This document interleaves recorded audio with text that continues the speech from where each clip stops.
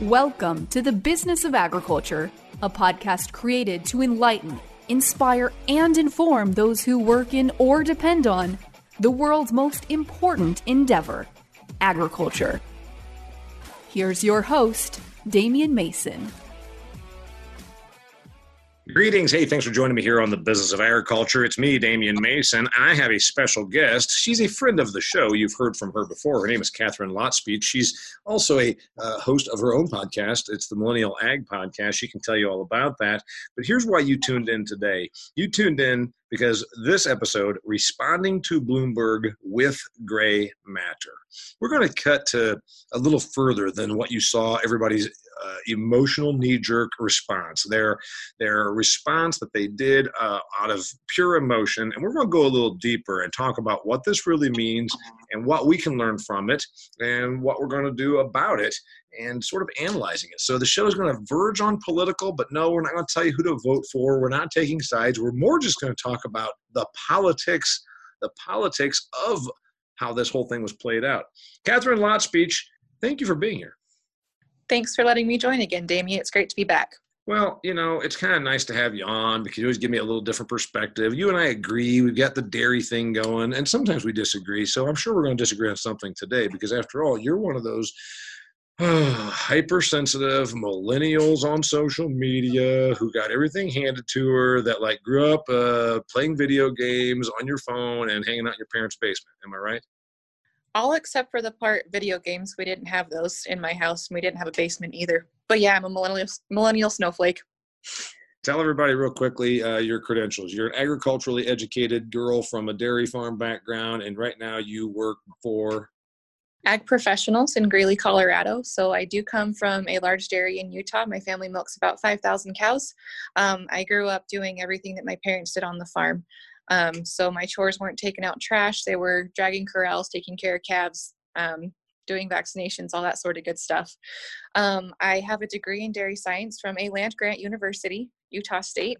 And I now work in Greeley, Colorado, helping dairies and feedlots navigate environmental regulations. And on top of that, for sort of a side gig, I'm also the founder of Millennial Ag, which is a website, blog, and podcast dedicated to asking some of the tougher questions in ag and not settling for go along to get along.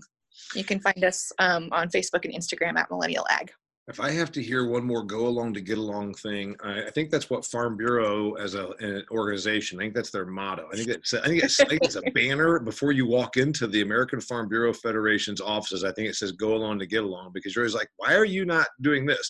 You've got to go along to get along. All right. Speaking of going along, getting along, and politics, Michael Bloomberg, former mayor of New York City, referenced in my book, by the way, Food Fear, where I have an entire chapter devoted to food police and New York mayors, because Michael Bloomberg was the mayor of New York City, and in 2013, he's the one that instituted the soda regulation that New Yorkers shouldn't have more than 16 ounces of Coke or 7-Up or whatever pop you might choose. For me, it'd be Coca-Cola, of course. And that made a big, huge fuss. So Michael Bloomberg in 2016, Katharine, what did he do? Because I had my response, and I watched that video 4 times to make sure I was hearing it. Because remember what I have learned as a professional speaker, if people already don't like you, they will hear whatever they want to hear, regardless of what is said. You watched the Bloomberg video. I put out a response on social media that I thought was appropriate. What did you hear when you saw the video? I heard, an elitist tech billionaire talking about something that he didn't know very much about, but I sort of blew it off. I didn't think that it was that big of a deal, to be quite honest. He made it sound like agriculture is a lot easier than it is, but perhaps he was talking about ag as it was conducted 3,000 years ago. Okay, so if you somehow have not heard this, dear listener, the simple clip, it's a 59-second clip. Just Google, but don't do it now because you're listening to us. You can Google Michael Bloomberg farming, and I'm sure it'll come up. Ag Daily is the clip that I found it off of, or Ag News Daily, maybe, I don't know, Ag Daily Wire, I don't know. Anyway, I found it in a number of places. I watched it from a few different sources to make sure that none of them were doctored up. And frankly, it's insulting, and it says some things about Bloomberg, but I didn't quite have as much of a visceral emotional response as many in Ag did, because first off, I used to be a political comedian. I have watched video of politicians saying and doing a lot of stupid shit. So I kind of just took it like that. But anyway, you saw it, and if you're a viewer, you're listening right now, and you're saying, what was said? He basically was just talking about the evolution of an economy. And he was saying his words were something like, take farming, for instance. No offense to anybody, but I could teach anybody in this room how to do this. You dig a hole, you throw a seed in the ground, you cover it up with dirt, and you add water. That's basically what he said. And he said, not a lot of gray matter there. Gray matter, of course, he's referencing utilization of your brain. That's offensive? Yeah. A little out of touch? Yeah. A little insulting? Yeah. But then what you saw and I saw that you didn't like, Katharine, you saw an agricultural response that you thought you were embarrassed of. Tell me about that. It was embarrassing, and it still is embarrassing, 3 days later. I think the response by agriculture is completely overblown. Number one was, it was 4 years ago, and there's some rumors out there that this was dug up by some of the opposing Democratic presidential campaigns to make Bloomberg look bad. And I mean, it certainly caused a lot of outrage, which is, what drives the social media machine these days. But just the outpouring of visceral emotional responses from production agriculturists was just like, really, guys, seriously? I mean, how many times just in this year, just in 2020, has something like this come up? There was Joaquin Phoenix at the Oscars.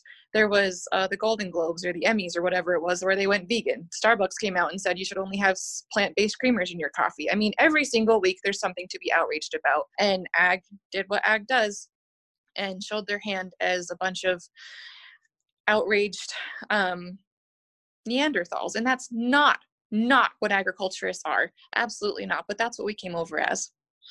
Yeah, and I always had commentary on all of these, and I always try to take it to a little different level. And about the Michael Bloomberg thing, because he also talked about industrialization and said, you got a job, let's say, putting something on a lathe. I call it a lathe. He called it a lathe. But that's okay. And he says, you put this thing in the tool, and as long as you get it spinning the right direction of the arrow, you've got a job. And then he went on to say, but those skills aren't valuable anymore. We used to have 98% of us worked in farming. Now it's less than 2%. So his numbers were close to accurate. As a former factory worker, because my wife and I both were factory workers and farmer, I said, okay, he's actually got kind of a point here in that because of amazing amounts of innovation and technological application, we're not still doing things. The factory I worked in is closed. That's tragic because a whole bunch of factory workers are no longer employed. But this is where I think he was a bit out of touch, because imagine that, a New Yorker that's worth $62 billion is out of touch. When he talked about, we don't have those skills, you don't have to have a lot of gray matter, which was fairly insulting.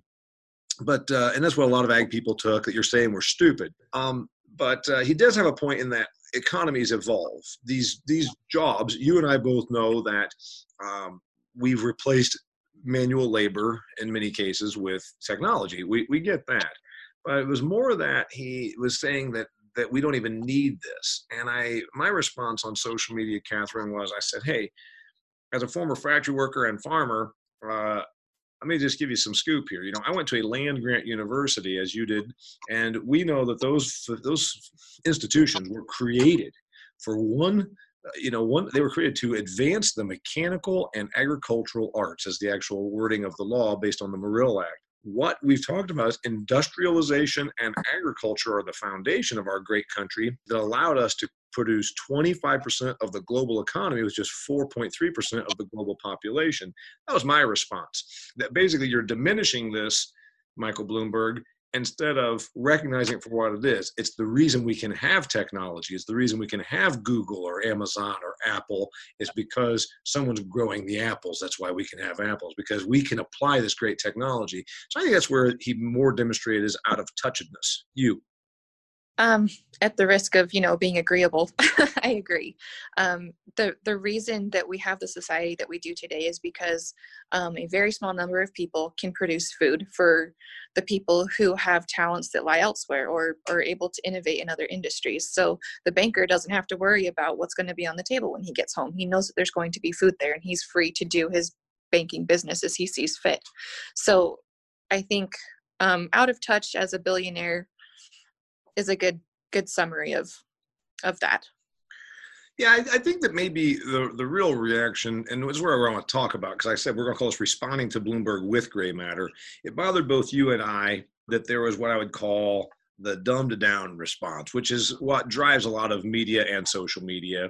I saw the thing, I bet you old Bloomberg can't plant corn. He ain't going, and I'm like, wait a minute, Bloomberg couldn't plant corn. And I'm like, well, you know what? He probably could.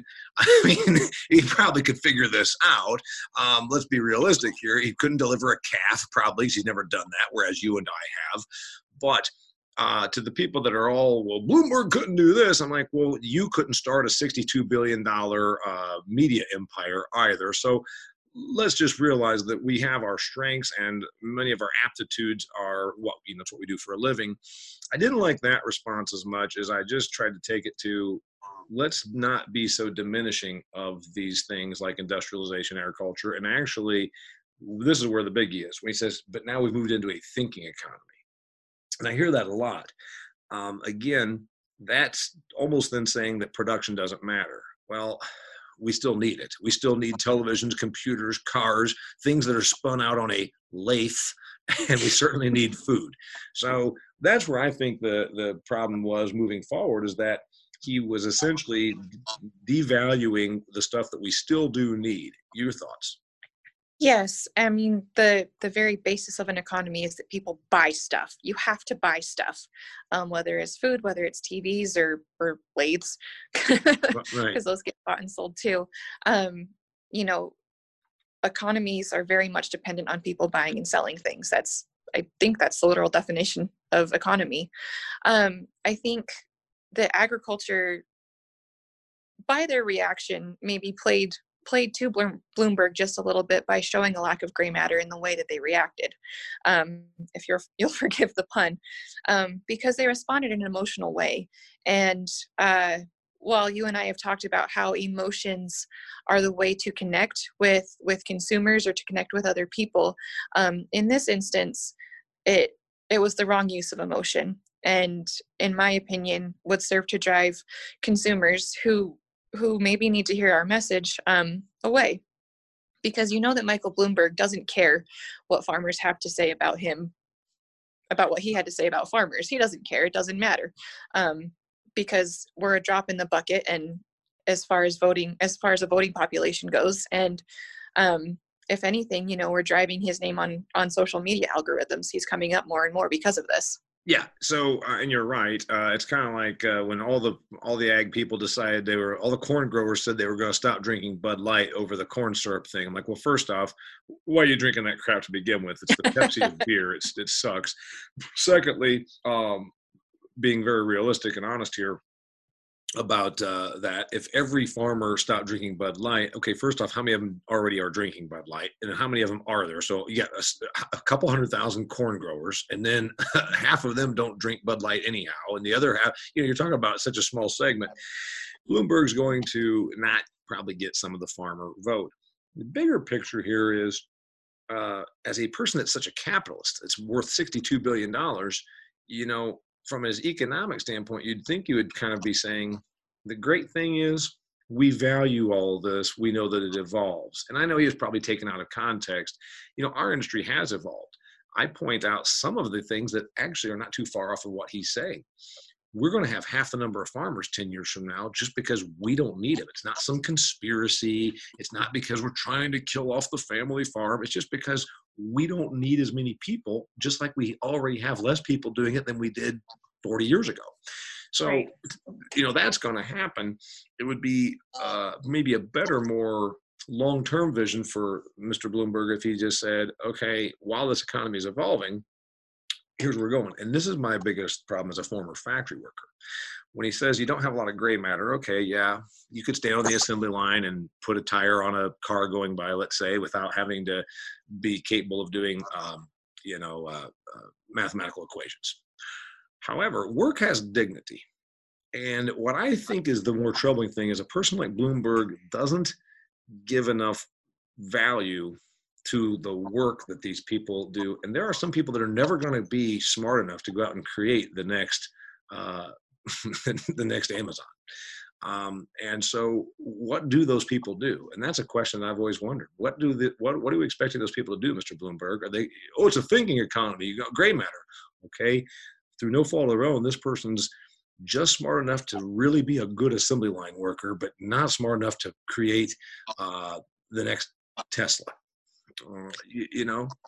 Right. And I would argue the point that the vast majority of us are not going to create the next Tesla. I mean, we sit on a spectrum of capabilities, intelligence and capabilities in the human race. And I mean, I'm not going to build the next Amazon, and I don't think you are either. No, I'm not even sure. You know what happens if you build the next Amazon? Then you're fooling around with some hot Latino woman, and then her brother gets naked pictures of you, and then the whole world sees your naked pictures. I'm not sure that's something I want. Certainly not something I want. Fooling around with a hot Latina lady, not on my list of things to do. So anyway, back to it.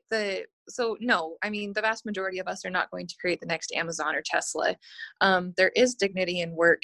And I also think that, we've been taught in school and high school and college in America that you have to be the best, you have to be the leader, you have to be at the very top every single time. But at some point, you need followers too. You have all leaders and nobody to lead, then you end up in trouble. As Judge Smale said on one of the best movies of all time, Caddyshack, well, Danny, the world needs ditch diggers too. Exactly. All right. The other part that honestly, this is kind of a thing that I wanted to point out to my ag people. What bothers me more than Bloomberg's slightly insulting statement is that he is an autocrat. He has the old thing about give a little man a little power, and he is a little man, by the way. He's diminutively small. Which diminutive is small, but anyway, he's a small fella. He wanted to ration the amount of soda pop you can have. What does that tell you? I mean, you've got 8.5 million people in New York City limits that he's supposed to be mayoring. You've got a lot of moving parts, and yet you're gonna think it's your job to tell people they can't have 24 ounces of Coke someday. That bothers me. And also, he's one of these people that he's now got such vast wealth, he can throw money at a cause and essentially bend some will. I worry more about what Michael Bloomberg will be as a president than what he says here. Because if you already are somewhat insulting or dismissive or even diminishing of things like the land-grant university, upbringing that you and I have, industrialization and food production are very valuable. What if he also is such a out-of-touch person that as president, he decides it's important for him to ration or to determine food choice, since he tried to do that as mayor? That's what I'm more worried about. What would bother you about Bloomberg as president? I think the idea that you can regulate your way into health or wealth or whatever is a very, very dangerous mindset to have. I'm not affiliated with any particular political party because I don't like being told what to do, especially not by old white men. But I think that kind of a mindset is a recipe for a road straight to disaster. And your point about him having so much money that he can sort of bend will, he's using all of his own money to fund his campaign right now. I don't know if he's accepting any money from donors or if he's getting donations from anybody who's interested in having him as president. But the fact that you could also almost buy your way into the presidency, or at least into a serious candidacy, is scary to me. Yeah, I mean, just throw the numbers here. So if he's worth 60 billion, which is one of the articles said 63, one of them said 56. Let's call it 60 billion. When you have billion 60 here, a billion there, pretty soon you're talking real money. If you've got 60 billion laying around and you just took the interest off of investments, you surely, God, can figure out a way to make 5% off your money, right? Okay, right. So that's $3 billion a year.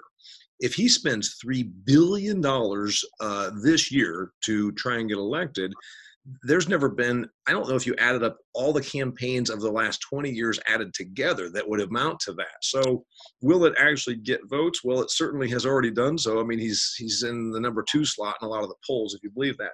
Again, we're talking a little bit about politics, and I'm going to take it to the next level because you have some political points as well.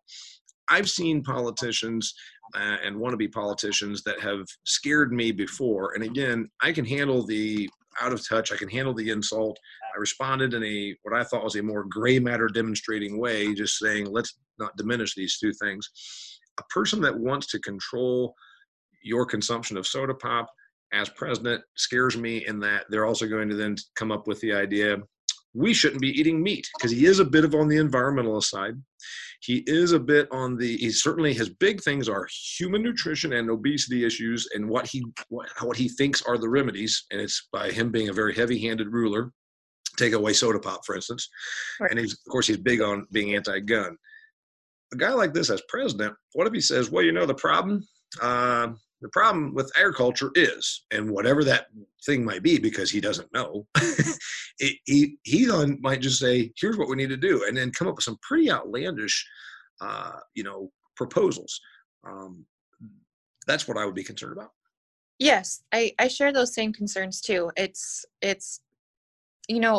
very scary when politicians, for me, start focusing on food and nutrition and agriculture because just because of the way our society is made up these days. Most people are 3, 4, even 5 generations removed from the farm now, and don't understand how the industry works, all the intricacies and the nuances that really do go on in our industry. Mm-hmm. So again, I mean, going back to the idea that you can legislate or regulate your way into whatever your goal is it's a terrifying prospect. And, I'm not convinced that Bloomberg is going to be the Democratic candidate, but if he is, even if he isn't, I think that these are things that we in agriculture need to take seriously, rather than just being outraged about some, little blip that he said 4 or 5 years ago. Especially when, people who are currently in office say far more outrageous things on the regular and get away with it.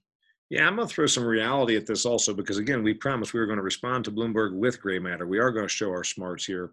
Let's admit some things, and agriculture folks, and you and I are both them. We are agriculture folks. A lot of our peers don't like to admit some of the realities. Bloomberg is a very extremely wealthy person, and he did come from some moneyed background. You talk about him being out of touch. One of his references to try and appeal to the common man was he talked about his mother who used to play Scrabble with their maid. Great. That's I mean, hey, gosh, that's right out of a Norman Rockwell picture, Bloomberg. Mom playing, was she, was her name Aunt Jemima? For God's sakes, Bloomberg. Yeah. Okay, here's the thing about all this. When I look at what I say are political causes, a guy that's worth that much, what if he says, you know what? From a business standpoint, agriculture's never just been forced to compete. And again, our ag people, our friends out here are going to not like this, but my brother works for USDA. I just got a call from the Farm Service Agency yesterday to sign up a piece of property that I own in Indiana. And we gave $16 billion to agriculture in 2019. Now, some of it actually got paid just here this last 2 months. So it was announced in 2019, and essentially it all went out. That comes on what was announced, it could be $12 billion in 2018. I think they only ended up paying about $8 to $9 billion. What if Bloomberg says, hey, you think I'm critical of agriculture? That's not hard. Let's talk about the reality here. We propped you up with more dollars than we gave to the auto manufacturers, and the auto manufacturers paid most of that back. What if he comes out what if his response if he were president is, we're not going to fund the USDA so we can bail you guys out? That's a hell of a lot more frightening and more bothersome than him saying, yeah, it's easy. Just dig a hole, throw a seed in it, put some dirt on it, and add water. What do you think? Right. I think looking beyond, again, that small insult a few years ago is really what's important in this issue. The idea of that as a production agriculturist is terrifying because agriculture has subsidies and gets bailed out, for lack of a better term, especially in really bad years like 2019 was, with floods and biblical weather and all those sorts of things. And that's how a lot of people stayed in the industry this year. And that's how a lot of people stay in anyway. I think looking beyond just the emotion of the moment and looking where this could really lead us is a very important exercise. I really appreciate what you're doing there. And to go back to the response that this has gotten over the last week, I think it's important to point out too, a lot of people in agriculture were shouting about, oh, you have to vote strictly Republican or boycott Bloomberg services, or just yelling at him all over social media, none of which is going to make a damn bit of difference to his ignorance. I also think that voting red isn't going to fix this kind of ignorance. Brilliant statement. And we don't typically get political, but you know what, folks? You can discuss the reality of political climates and political issues without then saying, oh, I'm being political. We're not telling you who to vote for. I'm not telling you who to vote for. Never would even consider that. That's your business. The main thing here is, you're right.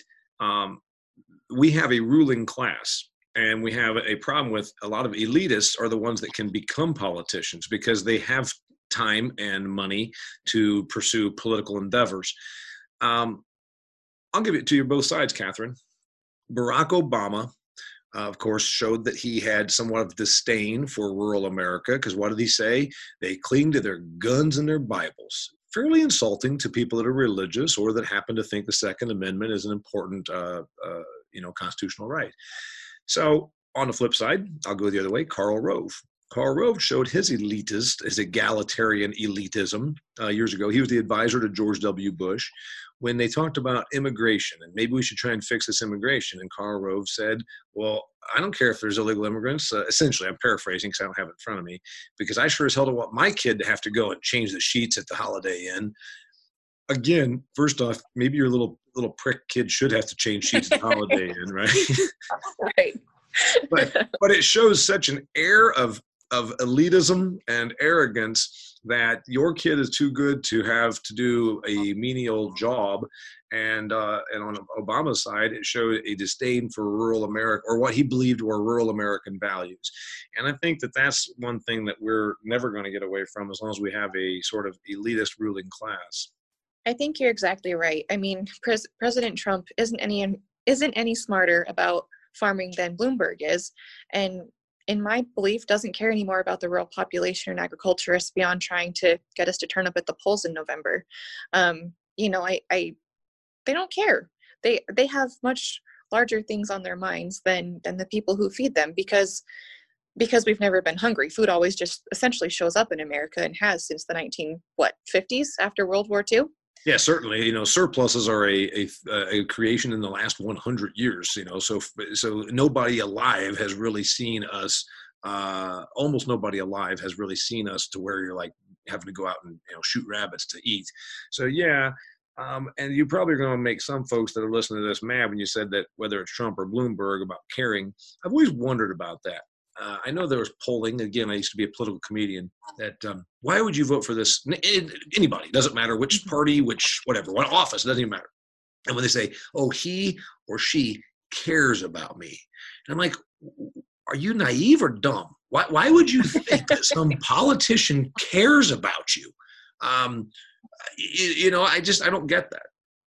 I don't either. And as I've come more into my own as a young adult and have voted in the last few elections, I really wonder when people say that too. I mean, I've met several politicians. I've worked for politicians, and the ones I worked for, I obviously had a little bit closer of a relationship. But I mean, most politicians, by and large, are really, really good at the grab and grin.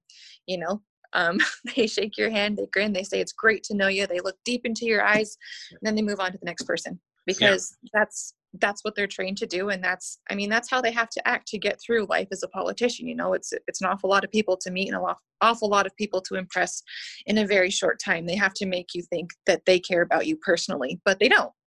Well, we're recording this here in the third week of February 2020, so we don't know who's going to be the candidate. We are simply trying to do what I said was going to be a less emotional, smarter response to Bloomberg, demonstrating our gray matter. And as an industry, again, Katharine and I are as proud of anybody to be from this industry and to be working within this industry. I know that when we got attacked after 9/11, then George W. Bush, within several months, we had invaded Iraq, and we were at war. And there was a lot of jingoistic, rah rah, we're gonna beat the shit out of the world, we're gonna show them. And again, I know that that's an emotional reaction, and it's not uncommon. And I like Toby Keith music as much as anybody, probably more so about American Boy, American Girl. I like that. But the reality is, the people that blew up the World Trade Center were dead. We weren't going to war and getting and taking care of those people. They were on those airplanes. So you do always have these things where you try to balance the emotion and the reaction to what is happening at the political or global level. And that's where I think that we got to look at this Bloomberg thing and say, I can handle that you sort of diminished our industry. But for God's sakes, if you're going to be the president, I need you to at least understand that it's the foundation of our economy. It's the reason that we can have such a thriving tech industry is because nobody's worrying about food. I guess that's what I would, if you gave me 3 minutes with Bloomberg, that would be my statement. Fair enough. I can appreciate that. And if I gave you 3 minutes, if I gave you 90 seconds, you're meeting Bloomberg. He's already looked you deep in the eye, which would be difficult. You have to stand on a bushel basket to do that because he's about probably 4 inches shorter than you. So if he looks in your eyes and does the grab and grin, you've got now 1 minute. What are you going to tell Bloomberg? I think that I would tell him that just what we've been talking about here today, Damien, that the reason that we have the society that we do in America is because of the foundation that agriculture and industrialization has laid for the rest of America to grow, and to not forget about that foundation. If you start chinking away at those foundations, the temple's going to fall. Your house crumbles. Yeah, that's dead on. Your house crumbles. Okay, and you still got 20 more seconds. You going to tell me anything else? Are you going to say, and keep your hands off my soda pop, you little bastard? Are you going to do that? I think I might tell him to keep it off my milk and my meat first. I don't drink a whole lot of soda, but I get where you're coming from. I'm on my third Coca-Cola today, which is 36 ounces, which would be more than double what he says I'm allowed to have. So I don't know, man. Good thing you don't live in New York City. For lots of reasons. Okay, her name's Katharine Lotspeich. If you want to connect with her, it's what? At the K-Lots is your Twitter handle. Tell them about Instagram. You and I are both doing more and more on Instagram. Where do they find you over there? At the K-Lots, KLOTS, and also Millennial Ag. And you can find Millennial Ag on Facebook as well. Good and also don't forget www.millennialag.com. And she's such a millennial. All right. Her name's Katharine. My name's Damien Mason. Thank you for joining us. Thanks for being here, by the way, Katharine. Thank you, Damien. It's a pleasure as always. All right. Till next time, it's the business of agriculture. If you've enjoyed this episode of The Business of Agriculture, please share it with your network. Be sure to connect with Damien on LinkedIn, like his Facebook fan page, and follow him on Instagram and Twitter. For speaking inquiries or to purchase Damien's books, Food Fear, or Do Business Better, go to DamienMason.com.